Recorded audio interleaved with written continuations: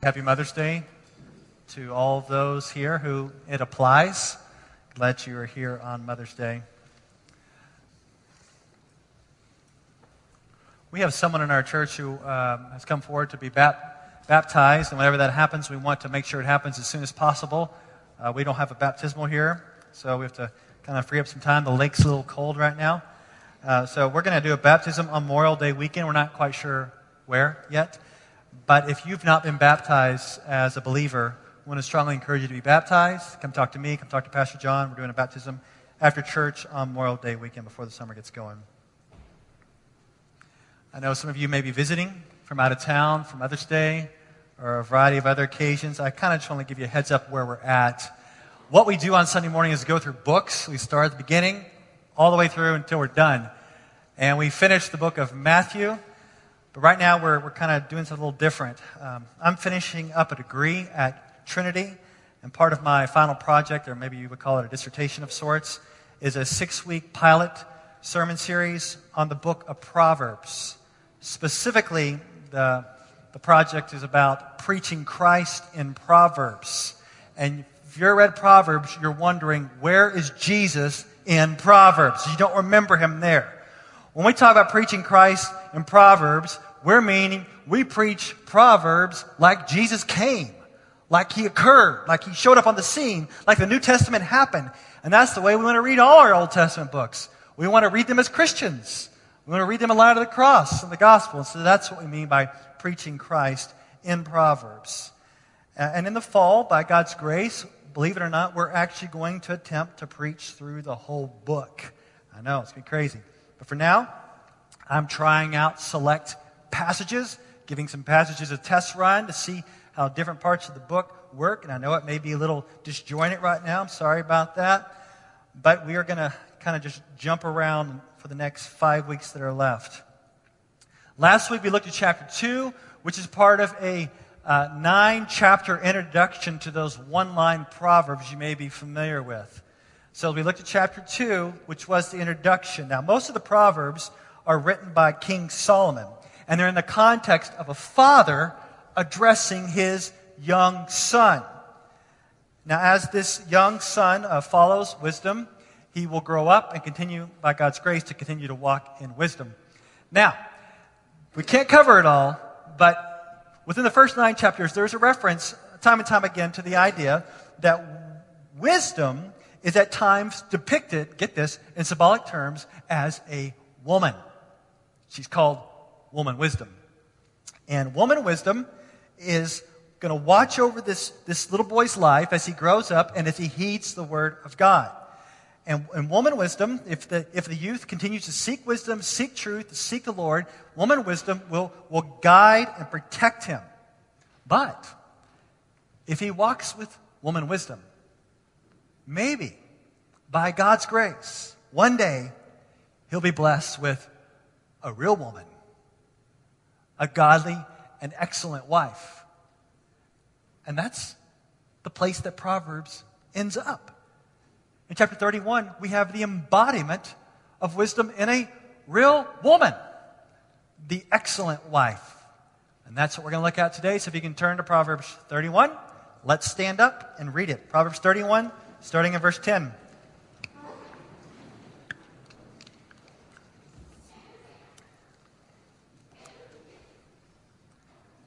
An excellent wife, who can find? She's far more precious than jewels.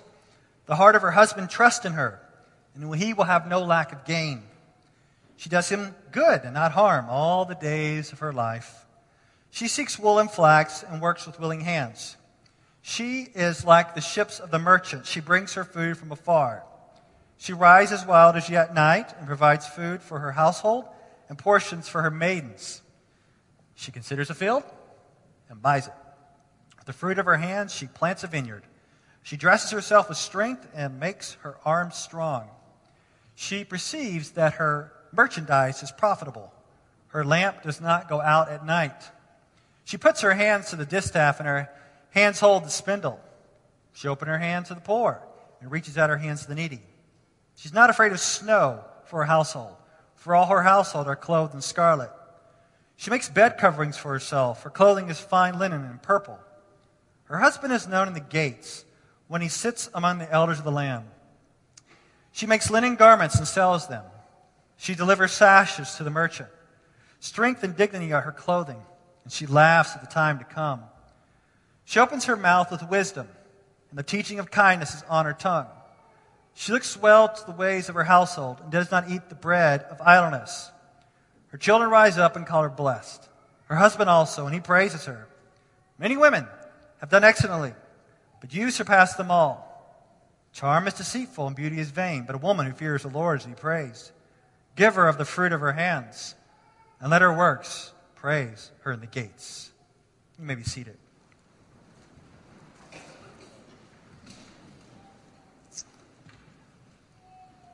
If you're a single guy in here and one day you want to get married, you may have been thinking about what you're going to look for in a future wife. And as you've been looking around for a future wife, you may have become a little frustrated because you can't find what you're looking for. You know a lot of girls, you run in a lot of circles, but you cannot find the right, perfect woman just yet. But in your more pensive moments, when you have some time to be quiet, you maybe wish that you could take different characteristics of different girls that you know and combine them into one perfect girl. Now, I'm not talking about physical characteristics, but maybe you've thought some thoughts like this. You know a certain girl, and she's so compassionate and kind. You go, that is her strength. But then you know another girl, and she is a great initiator. She is a great leader. And then you know another girl, and she really knows the Word of God. She can teach, and she can lead others in the Word of God. And you just wish that you could take different characteristics of different girls, combine them into one girl, and then that's the girl you would marry. Well, I have some good news for you. Here she is, right here. Proverbs 31 woman. Get excited. And you say, absolutely, that's the girl I want to marry right there. Here's the problem. She does not exist. Now, if you're married, you can turn to your wife and say, honey, she does exist. It's you. You're the ideal woman. You're the complete package. You're the real deal. But behind her back, you can tell the truth. Come on now, she doesn't exist, all right? This woman is the ideal woman. She's like the combination of all these great strengths of many different women just crammed into one. It's like you take all the wisdom in Proverbs and just throw them into one girl, and there she is. These are the qualities that guys are to look for in a future wife. And these are the traits that women want to imitate in their own lives. And I think that this understanding that this is not a real woman, this is the ideal, I think it's helpful in two ways. First, for women, I really think this passage should take the pressure off of you, okay? It almost seems like a cruel joke to be preaching Proverbs 31 on Mother's Day. For some of you who've grown up in church, you've heard Proverbs 31 on Mother's Day all the time, and it makes you feel terrible. It's not helpful. Well, here's something helpful. She's not real. Takes the pressure off. It just talks about how awesome she is. Doesn't talk about her issues, doesn't talk about her sin, doesn't talk about her weaknesses at all in here. So the pressure's off. This is a woman that you can see some godly traits that you would like to see in your life. And for the guys, you need to understand this is the ideal woman. To know that this woman does not exist. She's not out there. I know some guys that are just hunting around, just looking, maybe you're just looking for the perfect woman. She doesn't exist. And I want to tell you this is important for you to know. Because be careful that you're not passing over a lot of godly women because you keep looking for this. This is the ideal, the perfect. This is what you should look for, some traits that you look for. But there's no complete package. But this woman right here. So let's begin in verse 10. The question is asked, an excellent wife who can find? And all the guys may say, not me. It's supposed to be one of those questions where you think it's a rare find if you can find an excellent wife. This poem is taught by a mom to her son. So if you women in here are thinking this is some psycho poem that some guy made up to impose upon women, it's not from a guy. It's from a girl. It's from a mom to her son. And this should be encouraging for you moms who have sons and you think that you can't influence your son. Here is a mom influencing her son on what to look for in a future wife. Jump back to verse 1, if you can, of chapter 31. It says, the words of King Lemuel, an oracle that his mother taught him. Now, as we said, most Proverbs are written by Solomon, but this one comes from King Lemuel. We do not know who he is. We know he's a king, but we don't know anything about him. I'm sorry, I have no information. We just do not know. But we know that he had a wise mom who taught her son. And as he was teaching her son, she said, son, don't go after women. Plural. Jump to verse 3. Look, it says, do not give your strength to women. Did you notice the plural? Your ways to those who destroy kings. He said, you want to be destroyed? You go after the harems. You start developing these multiple wives. He said, no, do not do that. It almost seems like it's a rebuke at the end of the book to Solomon, right? What did he do? Multiple wives, which is his downfall. But that's another topic for another time. Tells this boy, don't go after multiple wives, but go after the excellent wife.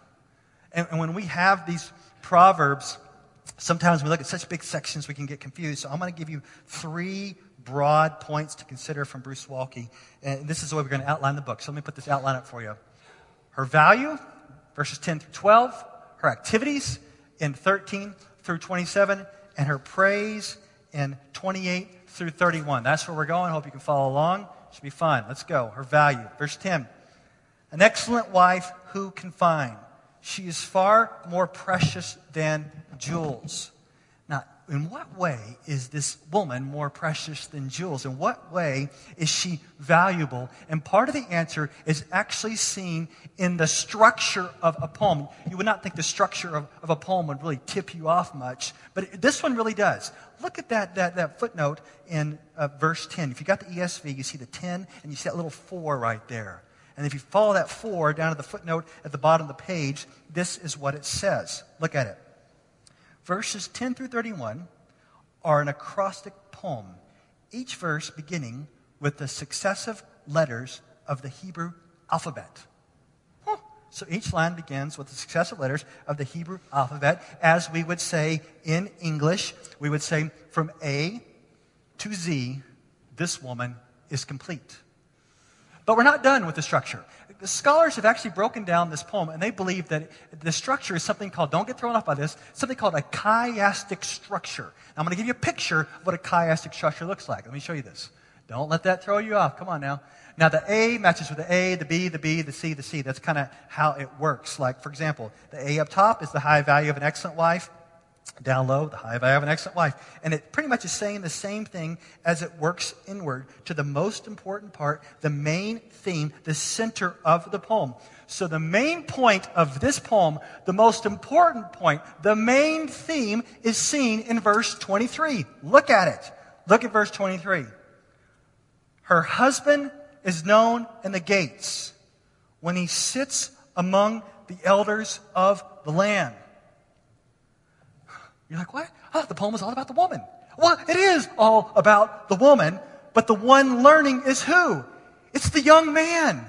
It's the youth. As he is growing up in life, he is to be impressed with this woman and how she empowers her husband to be successful. So as he sits among the esteemed elders of the land, it's not just because he's a good leader, it's because he has an excellent wife. So why is this woman so valuable? It's because she enables him to flourish. She empowers him to be all who God called her to be. So guys, you're looking for a future wife, find a woman that will empower you to be all God's called you to be. Verse 11. The heart of her husband trusts in her, and he will have no lack of gain. She does him good and not harm all the days of her life. It means the world to a husband to know that his wife is on his side and not against him, and that he can trust in her. Did you notice the trust language? Look at it again. It says, verse 11, her husband trusts in her. The Bible doesn't talk like that. The Bible talks about us trusting in the Lord. In fact, there's only 2 occurrences in the whole Bible about people trusting in other people. And one of them is right here, where the husband trusts in the wife. Well, why does he trust her? Well, look again. Verse 11. He trusts her, and it says that he will have no lack of gain. Now, this is where Proverbs 31 gets to be really fun. The word gain can be translated plunder. So it's like his warrior wife goes out during the day and she gets all this plunder. It's like she's aggressively going, trying to make provision for her family, and she comes home with all the goods and all this plunder and brings it to her husband. And this husband can trust her. He trusts her because he can go to work and his wife is not going to plunder him. Some guys actually have that worry that their wives are going to plunder them. But she goes out and gets all the plunder and brings it back to him. It's like, oh, yeah, that's the kind of woman I want. I trust in her. He trusts in her. There's a woman named Lydia Brownback in her book, A Woman's Wisdom. I'm actually reading a book written to women. I'm not sure why, but it's a really good one. It's called A Woman's Wisdom. She has some good questions for wives on trust and doing good to her husbands. So we run through these questions. Question number 1. Does your husband trust you? Let me just keep going through these. What level of trust does he have when it comes to family finances? Does he trust you to keep his confidences, the things he shares with you and you alone? Does he feel safe with you because you consistently build him up in his faith and his efforts at family leadership? Women, I don't know if you know this, but one of the greatest insecurities of guys for Christian men is leading their families. They just feel like they're tanking on that, they're bombing on that, they're failing on that, and they need encouragement. Let's keep going. How about with the way you handle his failures? And then this quote from her, it's wonderful. A trustworthy wife is one who is concerned more about doing him good than about how much good he is doing her. Whoa. Wow. This woman is valuable because her husband can trust her because she's looking out for his good. She's making sure that he excels. She's making sure that all that God has called him to be, he's going to be, and she's going to make sure of it. She's going to take part in that. She's going to be the excellent wife. That's why she's so valuable. That's her value. Well, let's look at her activities. Now, before we look at her activities, I'm telling you, ladies, this is the ideal woman. She does not exist. You try to copy her activities, you will burn out, go crazy, do something psycho, okay? Just understand, don't try to imitate these activities. But they're a good pattern, all right, but not all of them. First, she's a hard worker. Try to follow along with me here. Verse 13, we're going to bop around here. She seeks wool and flax and works with willing hands. Jump to verse 19. She puts her hands to the distaff and her hands hold the spindle. You're like, well, what is the girl making? What is she making? Well, let's see. Verse 21. For all her household are clothed in scarlet. Verse 22. She makes bed coverings for herself. Her clothing is fine linen and purple. Verse 24. She makes linen garments and sells them. She delivers sashes to the merchant. So here's what's happening, right? She's making bed linens. She's making coverings for her household to sell. Basically, this woman is a clothing designer. She's awesome. Clothing designer. And not only does she sell clothes, but she barters for stuff with her clothes to get stuff for her family. So she trades. Look at verse 14. She's like the ships of the merchant. She brings her food from afar. So now, first she was a warrior who plundered. And now she's a merchant ship. She's got her clothing line. I wonder what it looked like. This clothing line all loaded up on the ship. And she's going out to the market and she trades. Here's my clothes. And she gets this awesome food for her family. And she brings back this exquisite food from afar. And she's making coin. She's making dough. She's making a lot of money. Look at verse 18. She perceives that her merchandise is profitable. She's making money. In fact, she's making so much money that it seems like she has her real estate license and she's going to go out and buy some real estate. Look at verse 16. She considers a field and buys it. With the fruit of her hands, she plants a vineyard. Now, the quote there, the fruit of her hands, is probably the income she gets from her clothing line. She's able to buy a field, and she's able to plant a vineyard in the field, which is going to make wine. Are you following here? This is a hard-working businesswoman in the Bible. What is she doing in the Bible?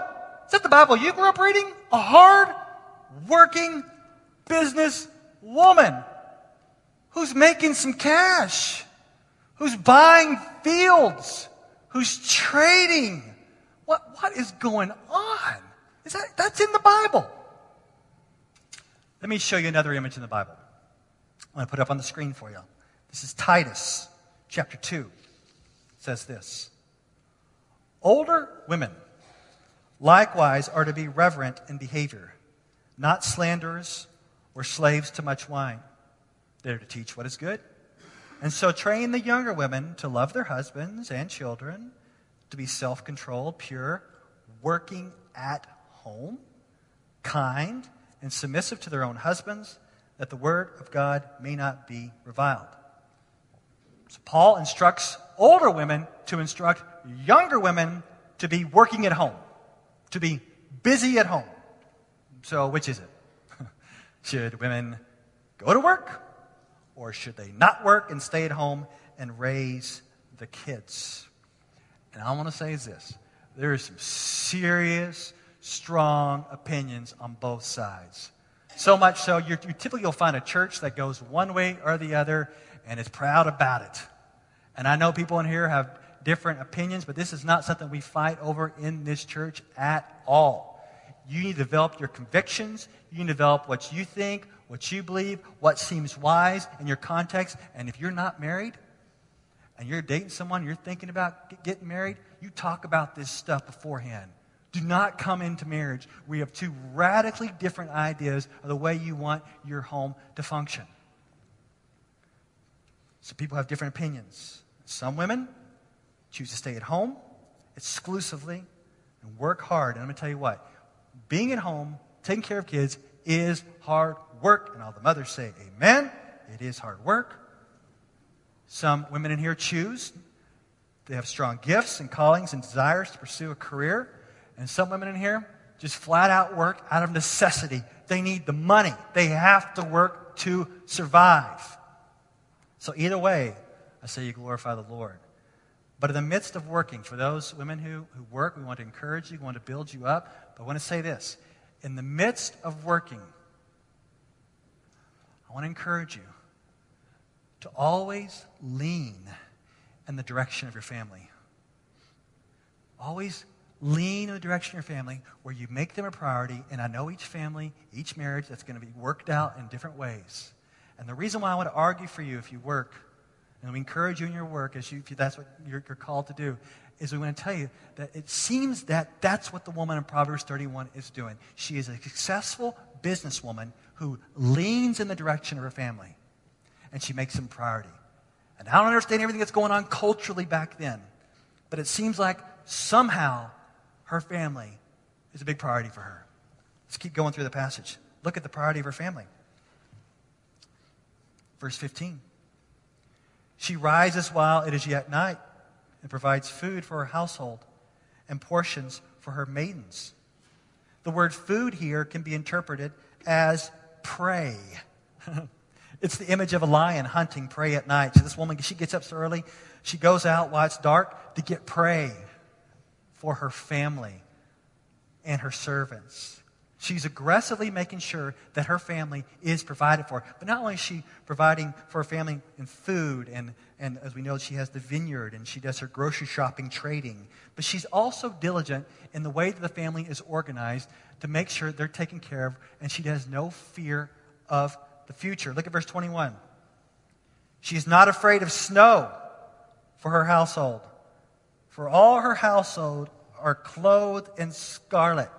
Do you like that? So she has her family prepared for the winter. She's organized. She's got clothes for them. My wife rocks at this. I'm telling you, I don't know how she does it. We have 6 kids, and so she has 6 coats, 6 snow pants, 6 pairs of boots, 6 hats, 50 different gloves that may or may not match, and it just somehow appears when it's for winter. I don't know where it just comes from. And then when winter's over, it just disappears. And the next season rolls out, and all the clothes, and I don't know how she does it. And it's amazing. A lot of these clothes come from the church. It's like the church is passing clothes around, and my wife can say, that jacket's from that person, and that one's from that person. It's amazing the organizational skills to make sure that our family is safe in the snow. And I love it. And our kids do as well.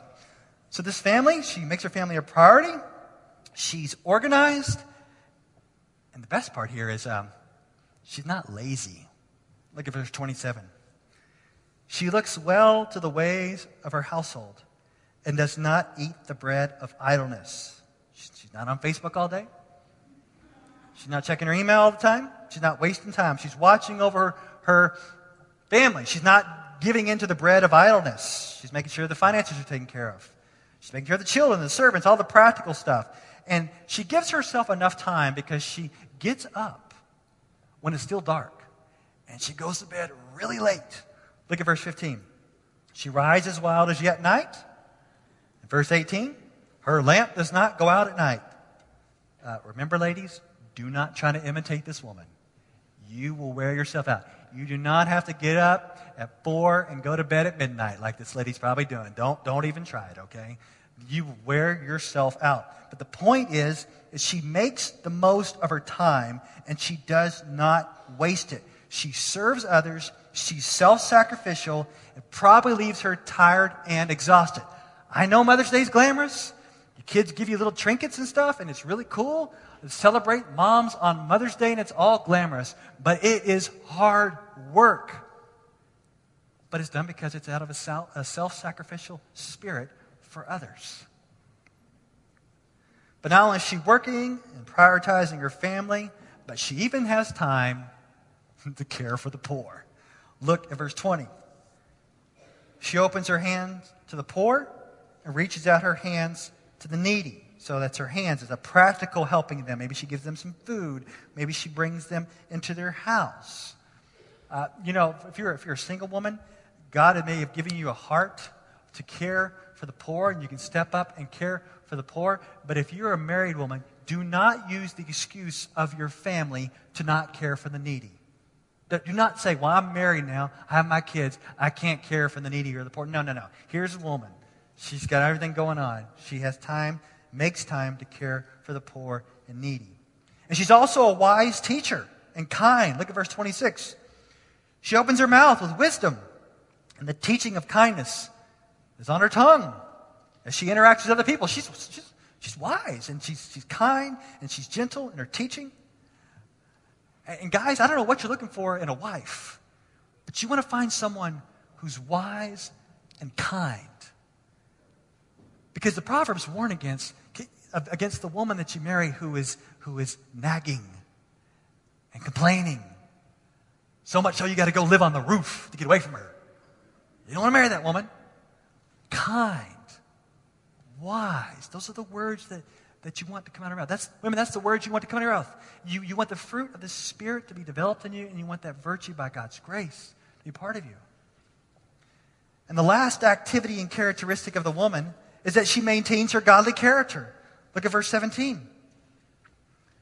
She dresses herself with strength and makes her arms strong.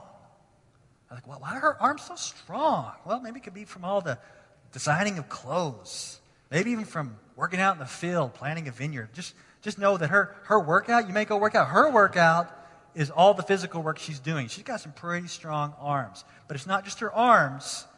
She clothes herself in strength. That's talking about her character. Verse 25, look at that. Strength and dignity are her clothing, and she laughs at the time to come. So it's not her wealth, it's not her clothing line that makes her strong and secure, but it's her character. She's not anxious about the future. She laughs at them because she trusts in the Lord. Get this. In all of her activities, buying and selling and making and carrying and all that stuff, and all her activities, she takes time to cultivate and develop her character. So no matter how busy you may get, women, you always want to make sure that you're making time to maintain godly character. So we have her value, we have her activities, and the book of Proverbs ends with her praise. Verse 28. Her children rise up and call her blessed. Her husband also, and he praises her. Many women have done excellently, but you surpass them all.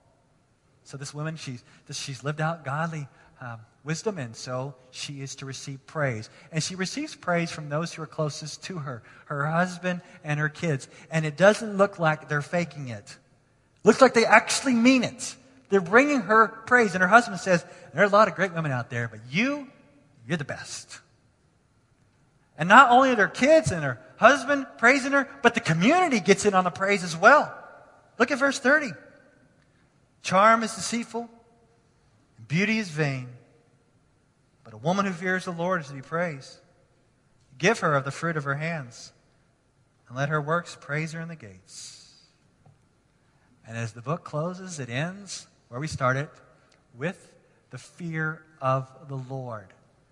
Fear of the Lord is this foundation of wisdom. It's this inward state of trusting and obeying the Lord.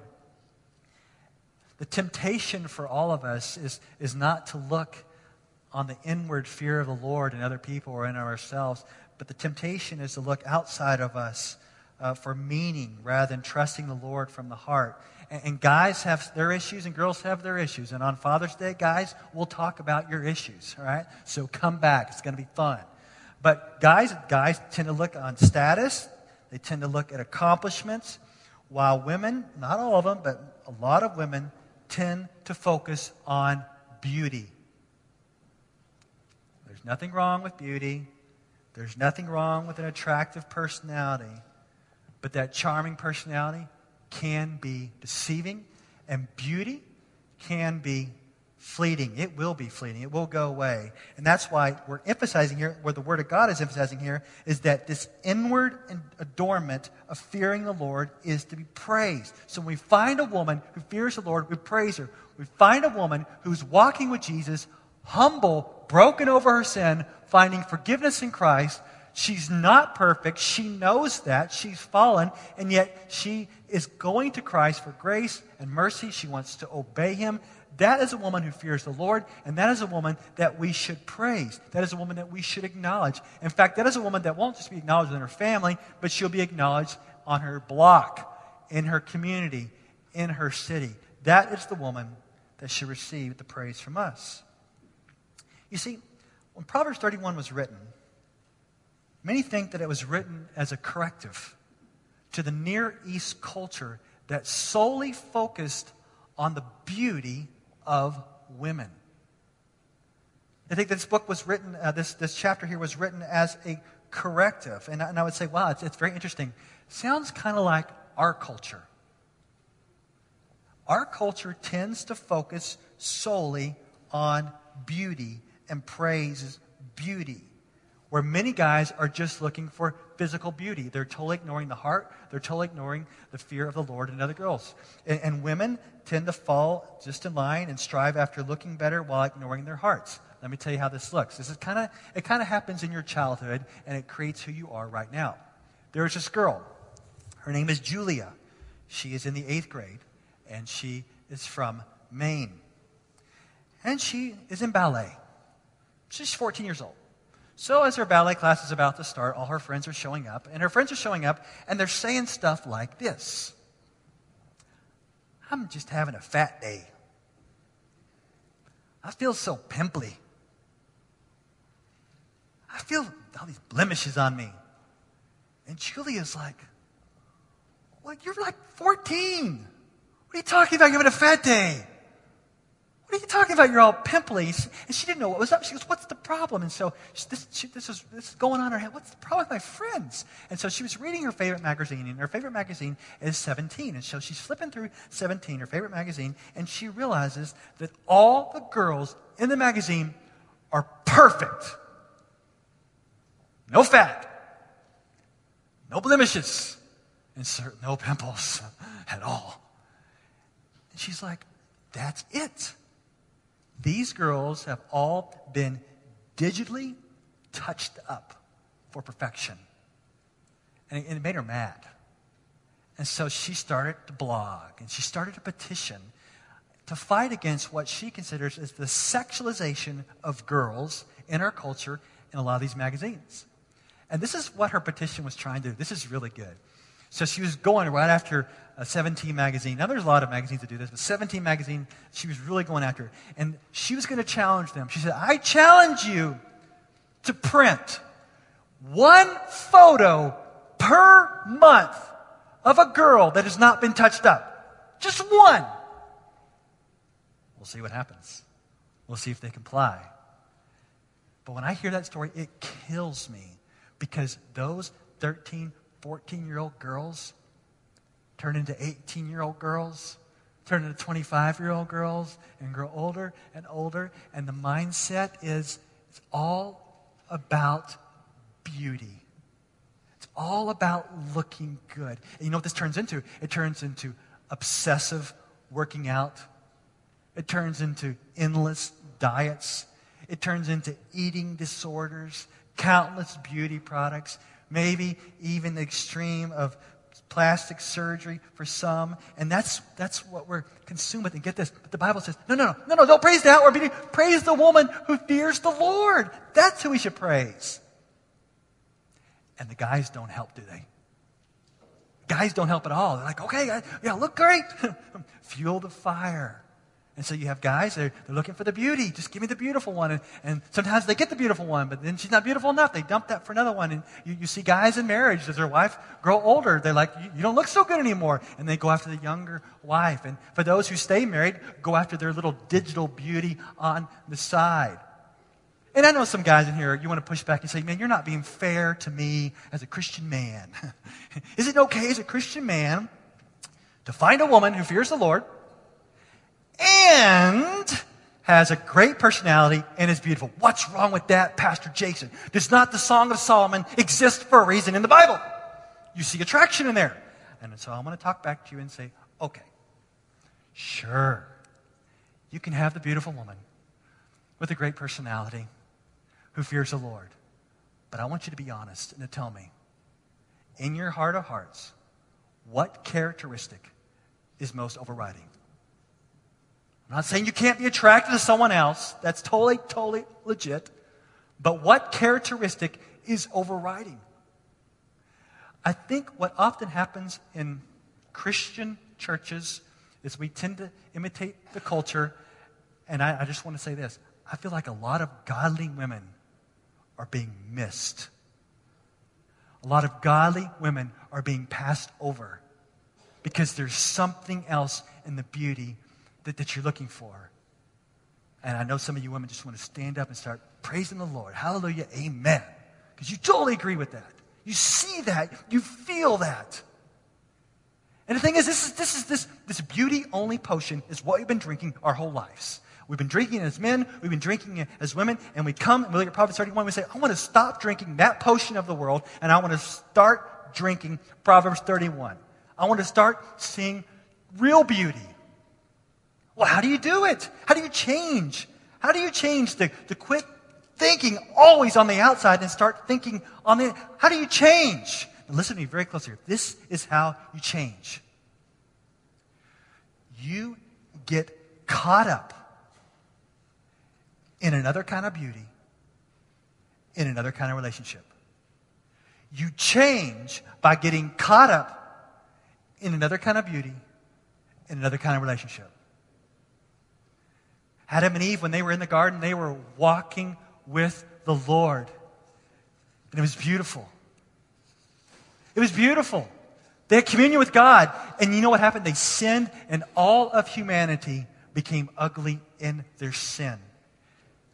I hate to tell you that, but you know, when you were born, you might have been cute, but you were ugly in your sin.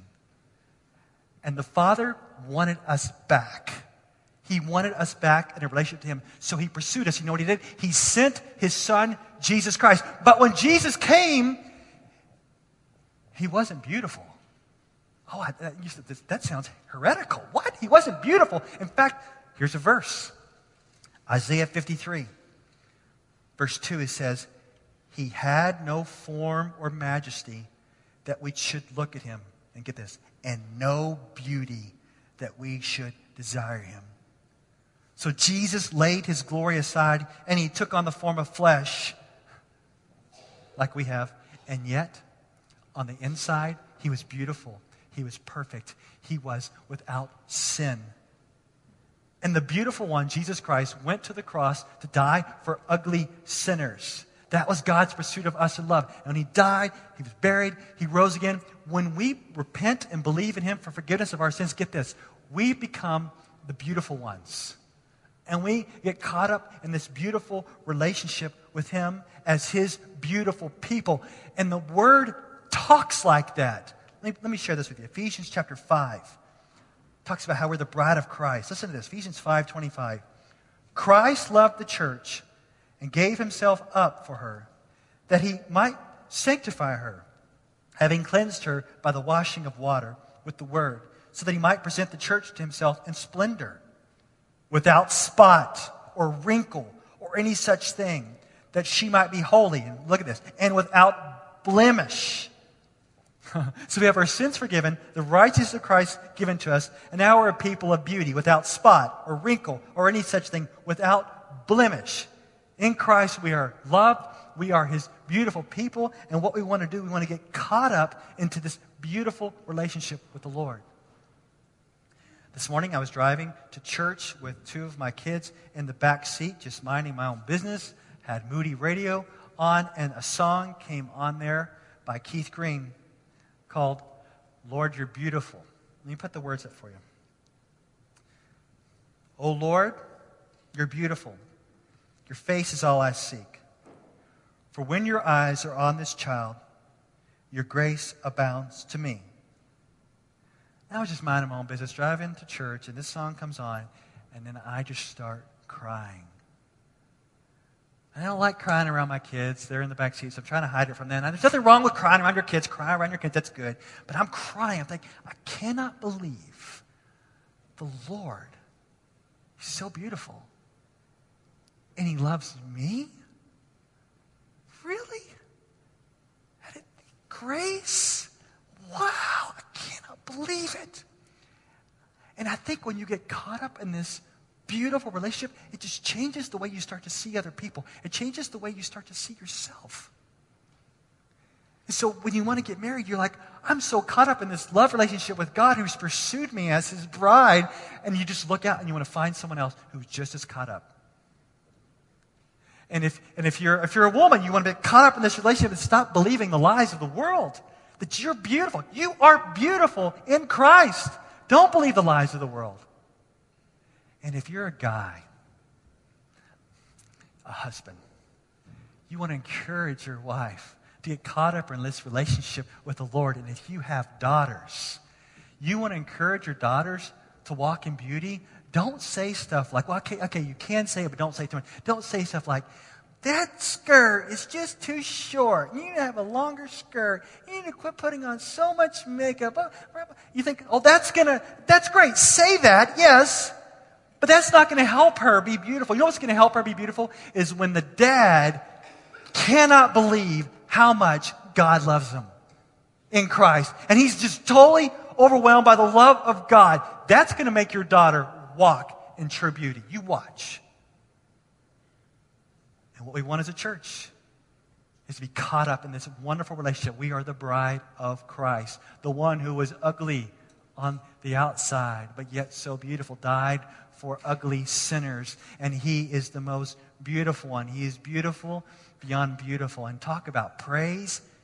He is the one we should praise. And that will overflow into our lives and affect the way we see others and ourselves. Let's pray.